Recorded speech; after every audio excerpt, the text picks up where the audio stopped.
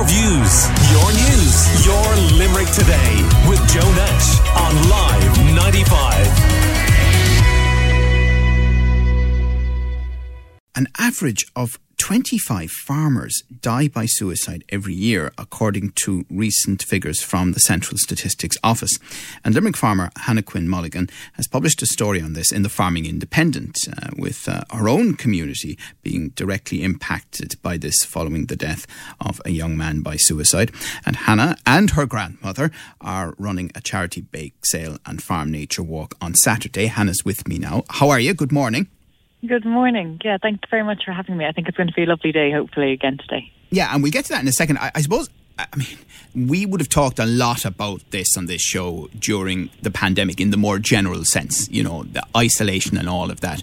But the truth is that for farmers, this has been a long-term challenge, hasn't it?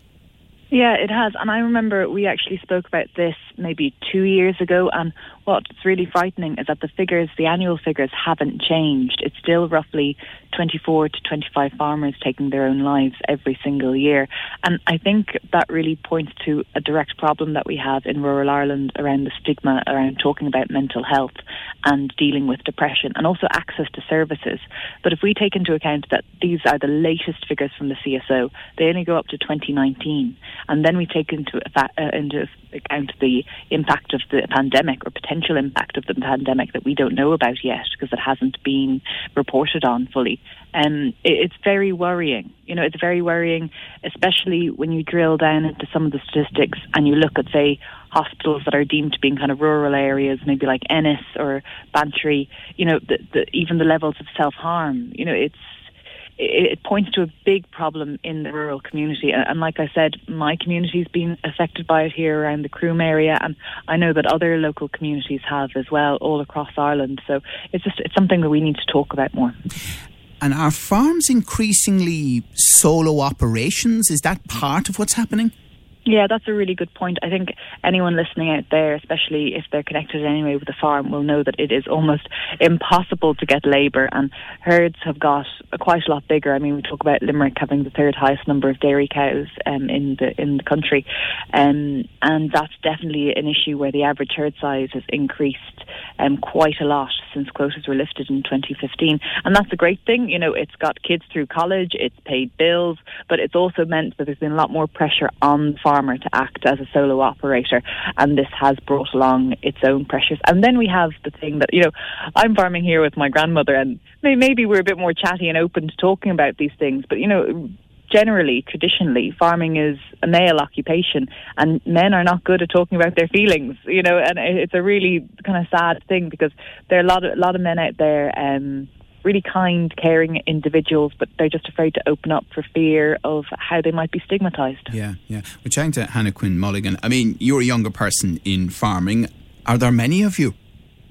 Not really, no. There's only about, I think, 5,000 men under 35. There's about 500 women under 35 farming across the country and in receipt of farm payments anyway. But there is a real kind of active community, and I think Macra na Firma, the Young Farmers Organisation, has been brilliant for this, and I'm part of my own one in Croom, Manister, Cocora, and the Munster president, Elaine Houlihan, has got 26 of us cycling from Mizzen to Malin Head in about a week and a half, over 600 kilometres over 5 days. And all the proceeds are going to cancer research, Make a Move, which is actually a mental health charity for farmers, and Embrace Farm, which people might be familiar with if the farmers have gone through bereavement or farm accidents or anything like that. So, you know, it's a really kind of active, kind of youthful effort, I suppose, to try and raise awareness around this. And a lot of young men are on the cycle as well, which is really important to see. And it's from all around the country. And, you know, it makes people talk about it more. And that's all we're asking for, is that people have the conversation about it. Yes, but if you're talking about the numbers that you just outlined there in terms of farmers under 35, I mean, what's that going to mean in 10 or 20 years for farming in the country? Yeah, it's scary, and it might become even more of a solo operation like we were talking about earlier. I mean, the average age of a farmer out there is about 57 years of age. It's an ageing community by and large, and Ireland is not good in terms of getting young farmers back onto the land, or keeping young farmers on the land. And I think it is that element of it that people see it as a, you know, very isolating sometimes, and it's not very an attractive place to be. Whereas I think a lot of people were dying to flock back to the office after the pandemic, and I guess it was a funny thing even being a farmer, because even though I did have kind of an office environment as well, when the pandemic happened, people were saying, "Oh, I can't go out and about." I was like, "Well, sure, I'm on a farm. I don't go out and about anyway," especially around calving season and that kind of thing.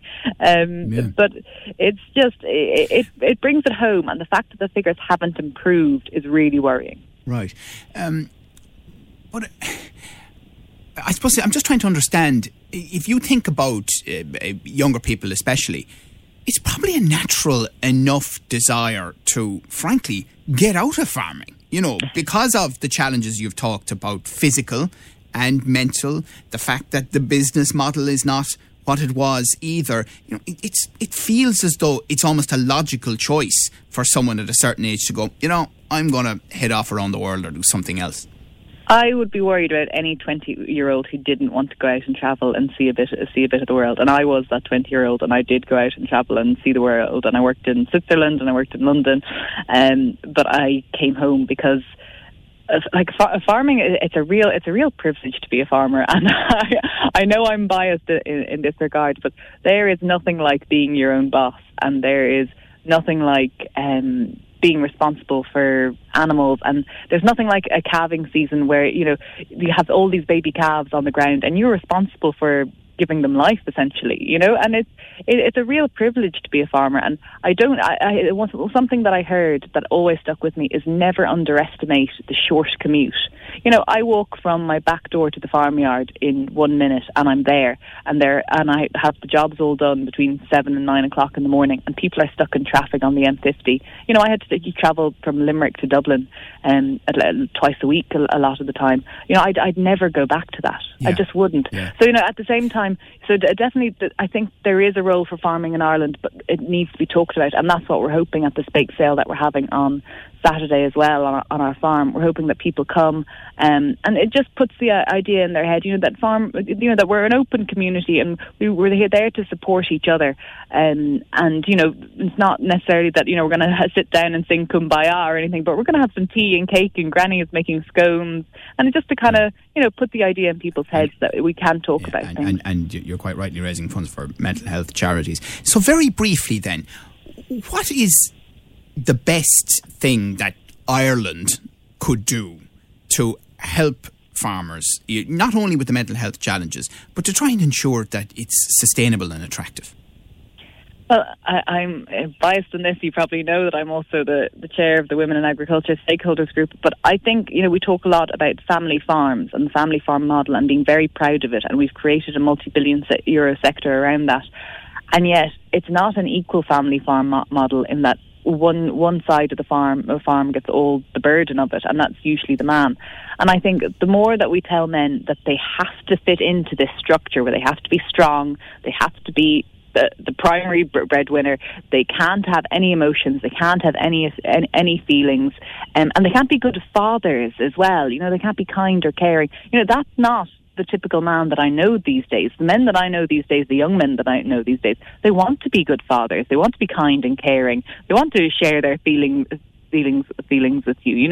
Men have emotions. I don't think that's going to be a newsflash to people. And I think the more that we kind of share out the burden between farms, the more that kind of men and women have an equal role on the farms, the more that we support each other on farms, the more that we allow people to talk about things, the more open it's going to be. Because I think we saw as well, and it was a horrific thing, the murder-suicides recently on farms last year and the year before.